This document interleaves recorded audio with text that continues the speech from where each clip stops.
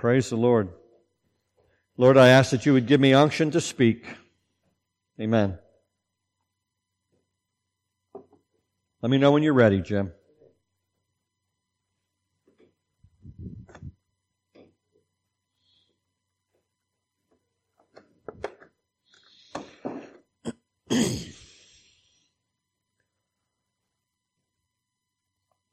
In the preparation for these messages, I have searched God's Word to bring answers. And I've sought to answer the questions that come from the text. When God's Word tells us to put on the whole armor of God. I've heard preachers that have taught well-meaning messages by saying, put on this part and put on that part and so on and so forth. We're learning to be strong in the Lord and in the power of His might. And that's what's written in Ephesians 6 and verse 10. We've also learned to stand against the wiles of the devil. That's what's written in Ephesians 6 and verse 11. We've learned about the spiritual forces of the enemy and the fact that we do not wrestle against flesh and blood. Even though the enemies appear very often in flesh and blood, the Word tells us we're not fighting those people. We're fighting the spiritual forces of the enemy.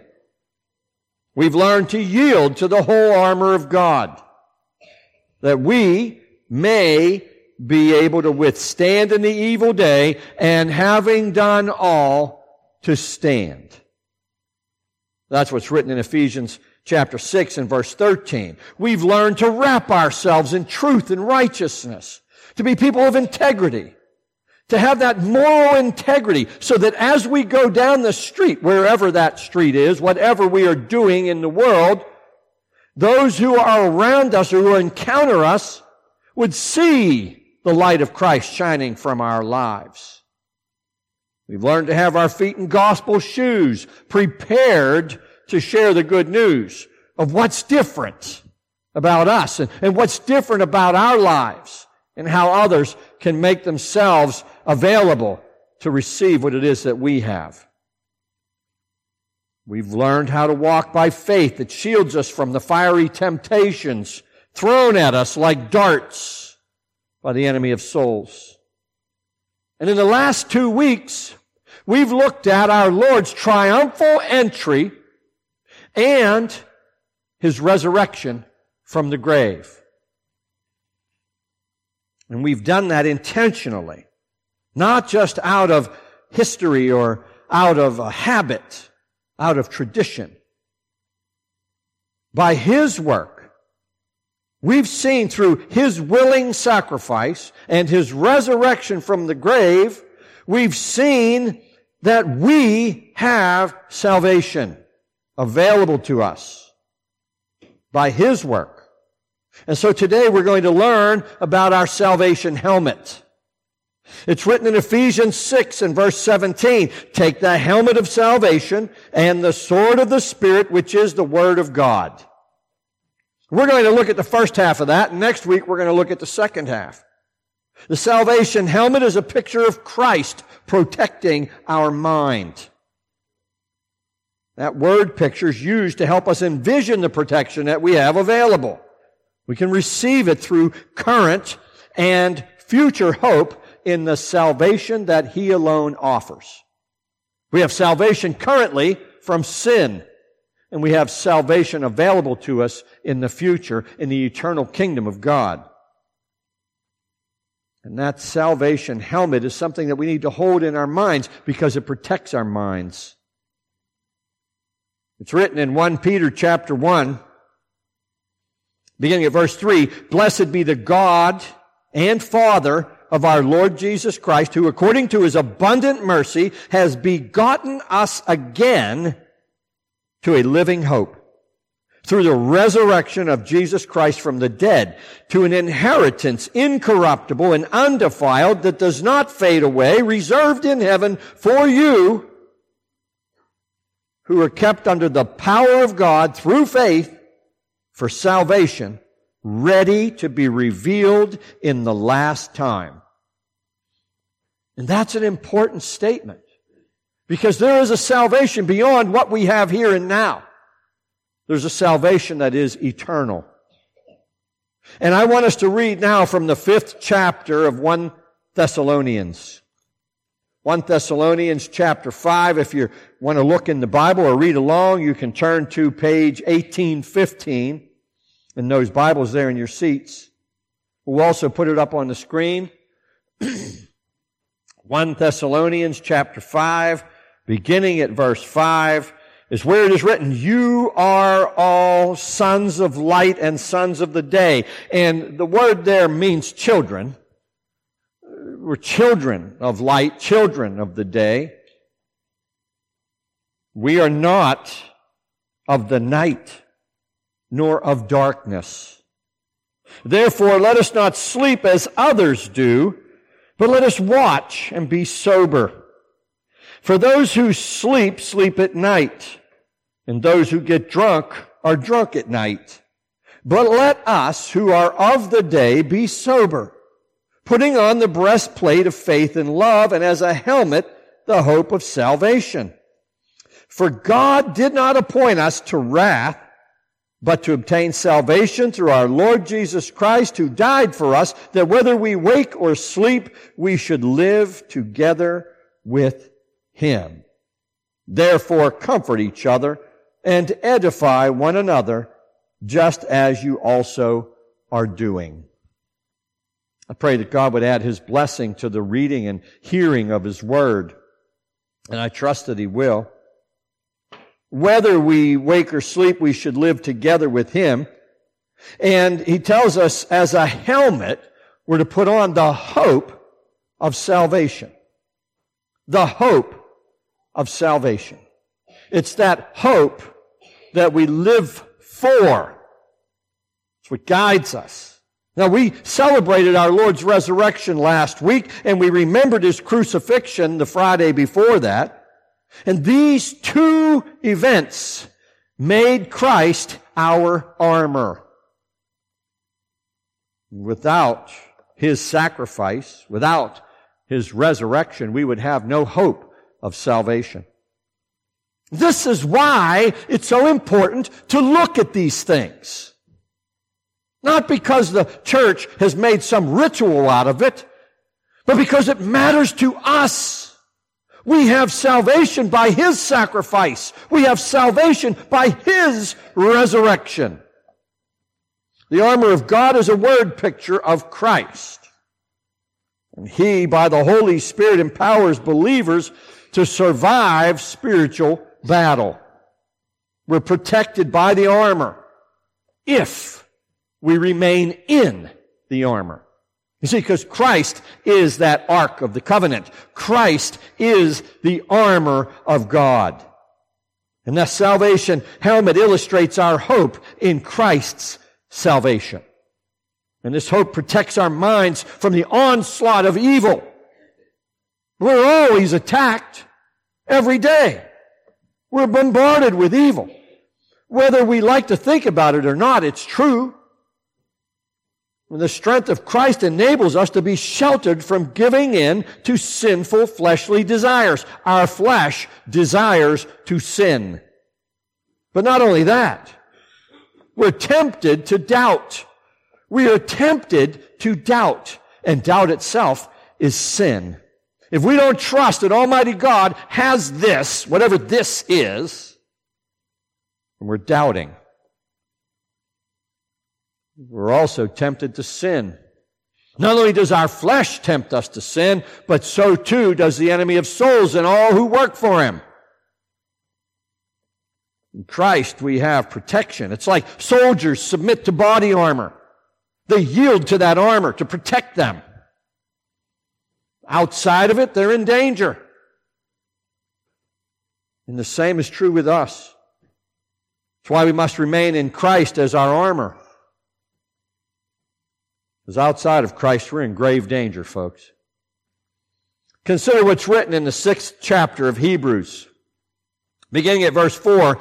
For it is impossible For those who were once enlightened and have tasted the heavenly gift and have become partakers of the Holy Spirit, these are Spirit-filled people, and have tasted the good word of God and the powers of the age to come, if they fall away, to renew them again to repentance, since they crucify again for themselves the Son of God and put him to an open shame.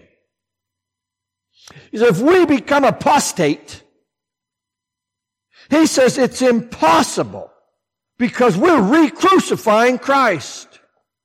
This is what the writer to the Hebrews said. It's impossible.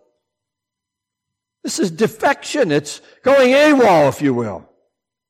Abandonment of faith in Christ. And our salvation helmet protects us. It protects believers from putting the Son of God to an open shame. But not those who are outside of Christ. Those who are outside of Christ are not protected from putting Christ to an open shame. In Jeremiah chapter 17, it's written, O Lord, the hope of Israel, all who forsake you shall be ashamed.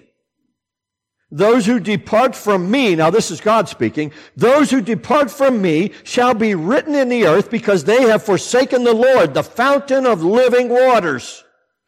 And then Jeremiah follows that up with, heal me, O Lord, and I shall be healed.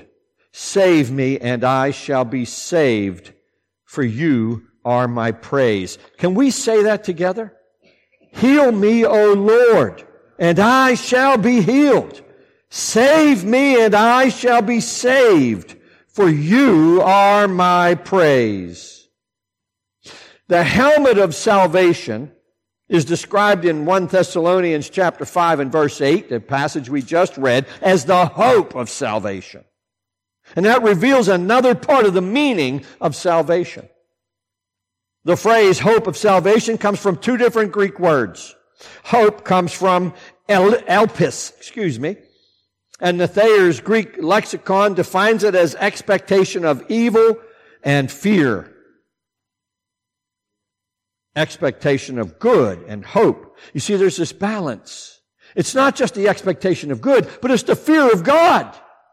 There's a certain reverence of God that brings you into that place where you recognize that God could flick you off this planet in your sin.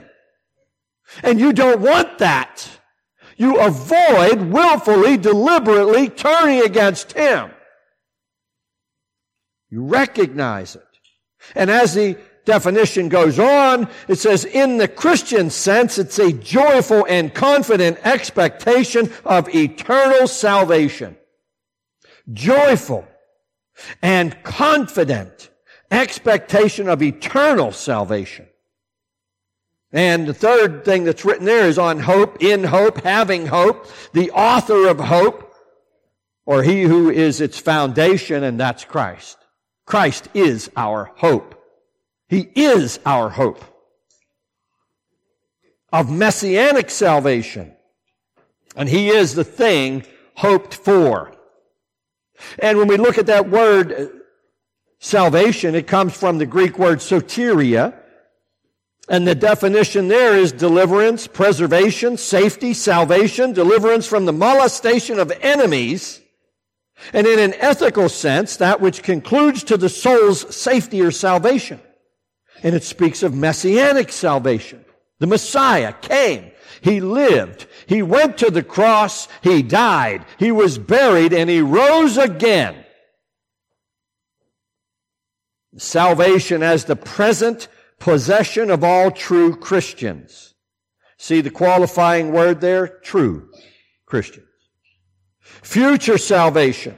The sum of benefits and blessings which the Christians, redeemed from all earthly ills, will enjoy after the visible return of Christ from heaven in the consummated and eternal kingdom of God. Christ will be seen when He returns. I'm not going to go into the scriptures that describe that, but there are several that talk about Him being seen. He's not sneaking in to get people. He will be seen according to God's word. Now, salvation's divided into current and future aspects, two different facets of salvation. Currently, true believers possess salvation from sin. We have been saved from it. We were imprisoned in sin. And Christ came and opened the gate and says, come on out. You're no longer captured by sin. You are no longer captured by the enemy. I'm setting you free. That's the current salvation that we enjoy. It's our hope of salvation, and it's revealed by Christ.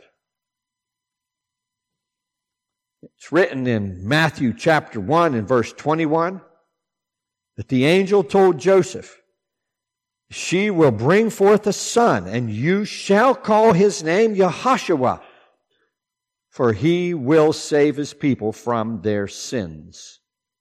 He will save his people from their sins. That's our current salvation.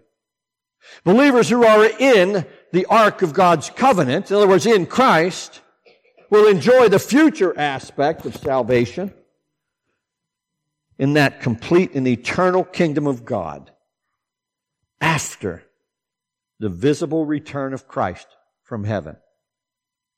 It's written in Lamentations chapter 3, the Lord is good to those who wait for Him and to the soul who seeks Him. It is good that one should hope and wait quietly for the salvation of the Lord. We hope and we wait patiently. We know we're not trying to expedite the process, in other words. We're allowing Him to have His will done in our lives.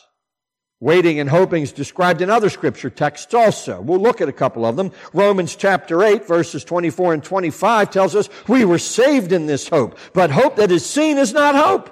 For why does one still hope for what he sees? But if we hope for what we do not see, we eagerly wait for it with perseverance. And what is that perseverance, if not faith? Because we walk by faith, not by sight. We walk by faith.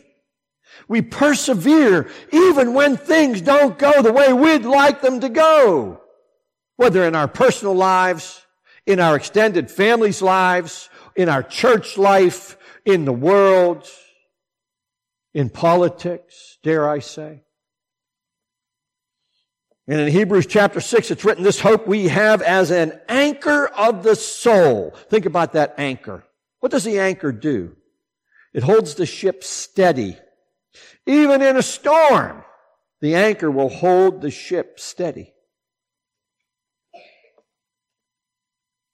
Both sure and steadfast, which enters the presence behind the veil where the forerunner, that's Christ, has entered for us. Even Jesus, having become high priest forever, according to the order of Melchizedek. We walk by faith. Faith. Faith in the work that He did. Faith that God Himself has His hand on our lives. Faith that God is actually in control. Our hope requires faith in Christ. Our hope of salvation is revealed to the world. And how? In our love of God and our love of each other. And that's only by faith in Christ, our Redeemer. We can't love beyond our natural ability to love without Christ. We see that there are many people in the world who have no love or very little because they don't have Christ. And our love is observable. It's seen by others. It glorifies Almighty God. When we walk by faith, not by sight, we can even love those who hate us. Difficult as that is. In Romans chapter 13, it's written, love does no harm to a neighbor. Therefore, love is the fulfillment of the law. And do this, knowing the time that now it is high time to awake out of sleep. Do you hear that theme that's running through Scripture? We are not to be asleep. For now our salvation is nearer than when we first believed. And there are those who think that they have something they do not have. Yes, they have been saved from sin, but they do not possess the salvation that they believe they possess. It's nearer than when we first believed. That's what the Scripture says. The night is far spent. The day is at hand. Let us therefore cast off the works of darkness and let us put on the armor of light. Christ is light. Let us put on Christ. Let us submit to Christ. Let us yield to Christ. Let us be found in Christ, the Ark of the Covenant. Let us walk properly as in the day, not in revelry and drunkenness, not in lewdness and lust, not in strife and envy, but put on the Lord Jesus Christ. Now, if there was any doubt in your mind that that's what he's speaking about, he just brings it straight out. He says, put on Christ. They make no provision for the flesh to fulfill its lusts. And here, Paul is not speaking to unbelievers. He's speaking to believers. He's saying, put on Christ, put off those fleshly desires. We're instructed to put on the armor of light, which is Christ. He is the power of the hope of our eternal salvation. It's written in Colossians 1 and verse 5 that our hope is laid up for us in heaven. We give thanks to the Lord and Father of our Lord Jesus Christ, praying always for you, since we heard of your faith in Christ Jesus and of your love for all the saints, because of the hope which is laid up for you in heaven, of which you heard before in the word of the truth of the gospel. It's laid up in heaven.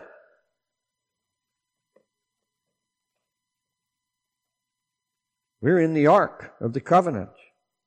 Our hope requires faith in Christ. And that salvation is waiting for us. It's written in 1 Timothy chapter 2. God, our Savior, desires all men to be saved and to come to the knowledge of the truth. How many men?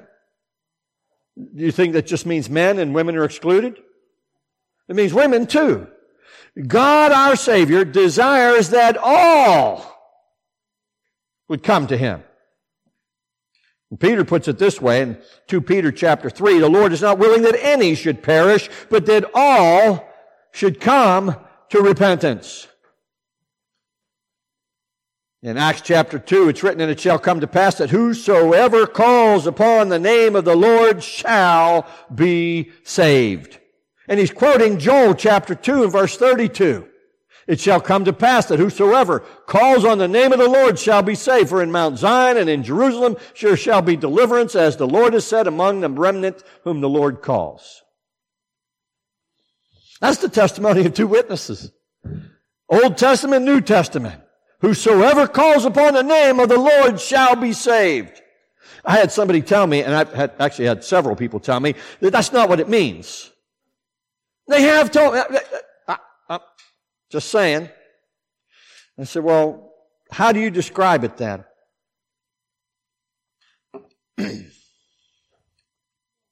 One person says, like there's a sign on heaven that said, the elect, and on the other side it says, whosoever. It made absolutely no sense to me. Because His Word says, if you, this day, desire what He offers, you, anybody can receive it. That's what His Word says. And I say I'm going with His Word. In Romans chapter 6, verse 23, it's written, for the wages of sin is death, but the gift of God is eternal life in Christ Jesus our Lord. It's a gift. How many of you don't like receiving gifts? Throw your hand up. I don't see any hands. Everybody likes to get a gift, right? God offers a gift. It's called salvation. It's for everyone. And in Ephesians chapter 2 and verse 8, it's written, for by grace you have been saved through faith, and that not of yourselves, it is the gift of God. But the sad reality is not everyone will accept that gift. I don't want it. Get that away from me. That's not for me. God's Word says it is. So I've got to at least offer it to you. I'm just like the UPS guy. I bring the package, okay, and I give it to you. Here it is. I bring the whole package and say, this is yours. And some people say, I'm good, I don't want it. My job isn't to hit them over the head and say, you must take the gift. No. My job is to say, here's a gift from God. And some people will swat it right out of your hand. And I say, glory be to God, I've delivered the gift. Sad. But remember, it's written that the goodness of God leads people to repentance. That's found in Romans chapter 2 and verse 4. The goodness of God leads people to accept His gift. So, to refuse the gift is to refuse God. Because God's goodness is what leads us to repentance. The words of Christ written in Revelation chapter 3 and verse 20 tell us, behold, I stand at the door and knock. If anyone hears my voice and opens the door, I will come in to him and dine with him and he with me. It says you're welcome to come in. He's knocking at the door of your heart. Are you going to accept Him? It's written in John chapter 14 and verse 21. It's written that He also said, he who has my commandments and keeps them, it is he who loves me. And he who loves me will be loved by my Father, and I will love him and manifest myself to him. I'll make myself known to whomever it is that loves me. You know, Jesus began His earthly ministry by preaching and saying, repent, for the kingdom of heaven is at hand. The first word of the gospel is repent. It's the first word. In Matthew chapter 11, it's written that He rebuked the cities in which most of His mighty works had been done because they did not repent. He had done mighty works. He had shown, He had revealed that He was, in fact, the Messiah that they were waiting for. And they rejected Him. No thanks. We don't want what you have to offer. In Mark chapter 6 and verse 12, we learn that He sent His disciples to preach that people should repent everywhere. Jesus repeatedly preached and taught repentance for salvation. And yet today we have people that say it's not necessary to repent. They claim there's no repentance required. All you have to do is say a little prayer. Bow your head, raise your hand. I've mentioned many times before in my ministry that I remember one time sitting in the back of a congregation and the pastor said, okay, with all eyes closed and every head bowed, those of you who want to receive Jesus as your Lord and Savior, raise your hand. I'm looking around, okay? I want to see how many people raise their hands. I was running from God at the time. I didn't see a single hand. Oh, yes, brother. The preacher's head's down. Yes, brother, I see your hand. Yes, sister. Oh, come on. Talk about a charade. How about we really have people bow their hearts before the Lord of glory?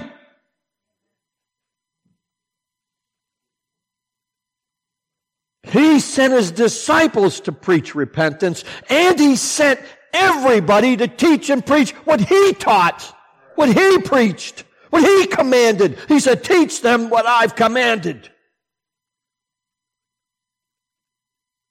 We have no hope of salvation unless we stop willfully sinning. And I'm not accusing anybody here. Please understand, I'm preaching what the Lord gave me. Our salvation begins with and is observed in repentance. We turn from sin. We don't run headlong into it. We come out of it. Does that mean that we don't stumble? I'm here to tell you, folks, and I'm the preacher standing here, and I've got to repent to God for the things that I have done. And I'm not talking massive things. I'm not killing anybody. There's no major sin in my life. But the thing is, my thoughts, my flesh, there are desires that come over me, and I say, wait a minute, I've got to repent. I've got to turn it. No, God, I don't want that. Cut that out of me. Unless we willfully stop sinning, we have no hope of salvation. Repentance is at the heart of the gospel of Christ, crucified for the redemption of mankind. We can't live a sinful life, a deliberately sinful life, and have the hope of salvation. It's not there. It's not in Scripture. There's no scriptural basis for that, and yet there are preachers that will tell you, just go on sinning. I've heard them myself. That's how I know. And then tell God you're sorry when you're not. So you lie to God, right? Seriously? They have no fear of God? Willful sinning is evidence of being outside of the whole armor of God without the helmet of salvation. We don't have salvation if we're living outside of the armor of God. We're living outside of Christ. Our hope of salvation in Christ protects our minds from giving in to sin and living intentionally disobedient lives. And again, I'm not talking about the stumbles that we make. I'm talking about deliberately, willfully choosing to live contrary to the Word of God. And there are many in religious circles, especially in the higher circles, that do exactly that. And they've chased a lot of good, godly people out of these buildings that we call churches because of their sin and the hypocrisy. Living in Christ is seen in the way that we live, trusting and obeying the will of Almighty God who provides salvation. We have hope in God. We have hope in God, not in me, not in anyone. We have hope in God that there will be, according to Acts chapter 24 and verse 15, there will be a resurrection of the dead, both of the just and the unjust. And there are many who are unjust who think this is it. When I die, I'm done. It's over. I'm going to live it up now. We're in the flesh. It's corrupted. Let's just do it all, whatever it all is. But the Scripture tells us they too will be raised at the resurrection of the dead. We're instructed in Psalm 31:23 to love the Lord, for the Lord preserves the faithful and fully repays the proud person. I pray that there's no pride in us. We don't think we're better than somebody else. We're told in Psalm 31 and verse 24 to be of good courage, and he shall strengthen your heart, all you who have hope in the Lord. And the word hope there means wait, hope, and expect, according to the Brown Driver Briggs Dictionary of Hebrew Words. God's Word reaches into our hearts and our heads to protect both. We'll cover that more next week. God has promised to guide and protect those who follow Christ. And where do we follow Him? Do we follow Him into the wilderness of sin, or do we follow Him out of the wilderness of sin? It's the picture of Egypt all over again. Moses led God's people out of that wilderness. They had to wander around in it for 40 years because of their sin. I don't want us to be there. I don't want to see us wandering around when we could be getting straight to where God is leading us. That abundant life that He promises all of us. He protects us. The Word of Almighty God gives us an unfailing expectation in the ability of God to fulfill His promises. His Word makes it clear that He promises certain things, including blessings, and He is able to deliver on His promises. Not only is He able, but He will. He says, here's what I want, here's what you get. It's that simple. It's a transaction, if you will. He says, I paid the price, you come out of that and into this, and you're blessed by it. And not only in this life, but eternally. And that is the greater of the entire picture. That's the greater part. We're enabled by the Holy Spirit to overcome temptation. The Word of Almighty God helps us to learn what it is that He wants. The hope of salvation is intertwined with faith. They grow or fail together. For without faith we have no hope of salvation. You are saved by grace through faith. I want you to remember the text verse. I'm going to wrap it up soon, but I want you to remember our text verse. But let us who are of the day be sober, putting on the breastplate of faith and love, and as a helmet, the hope of salvation. Our confident expectation is to be of the day when Christ will come visibly, and we will be gathered together with Him.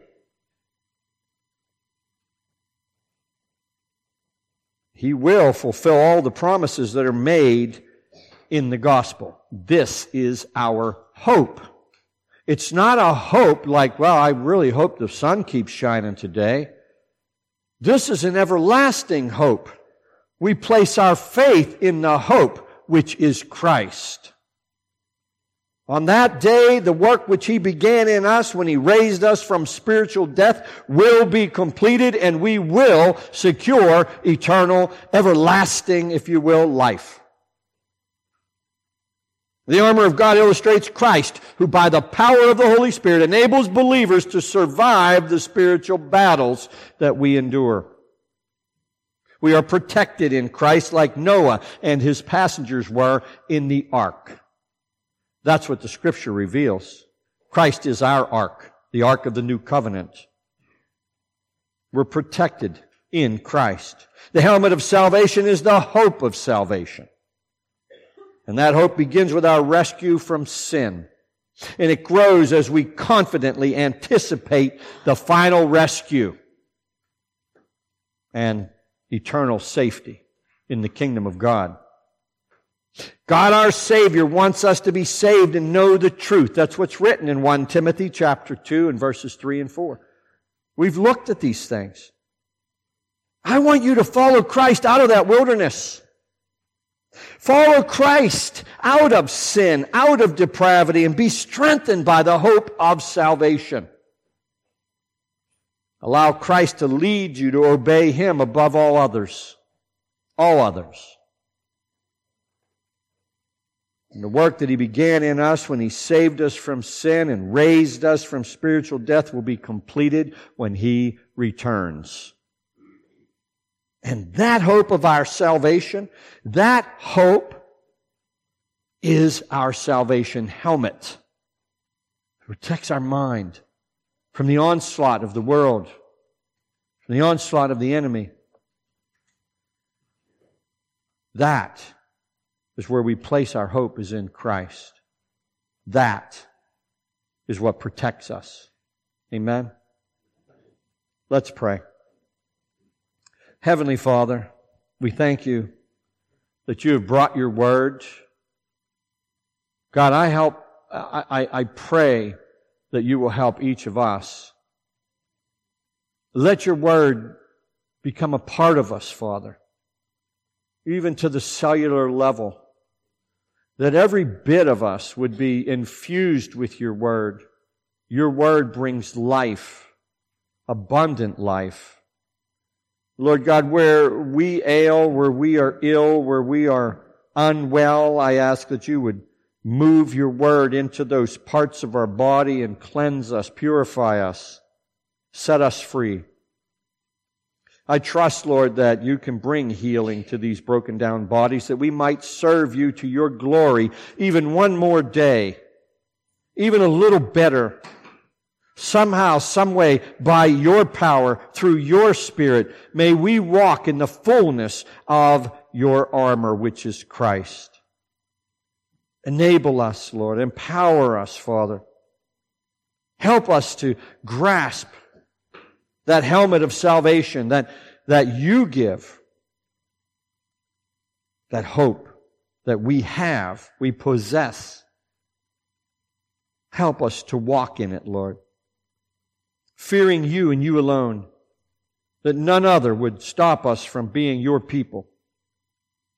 We thank you that we're able to gather together in this building. We thank you for the relative comfort that we have here.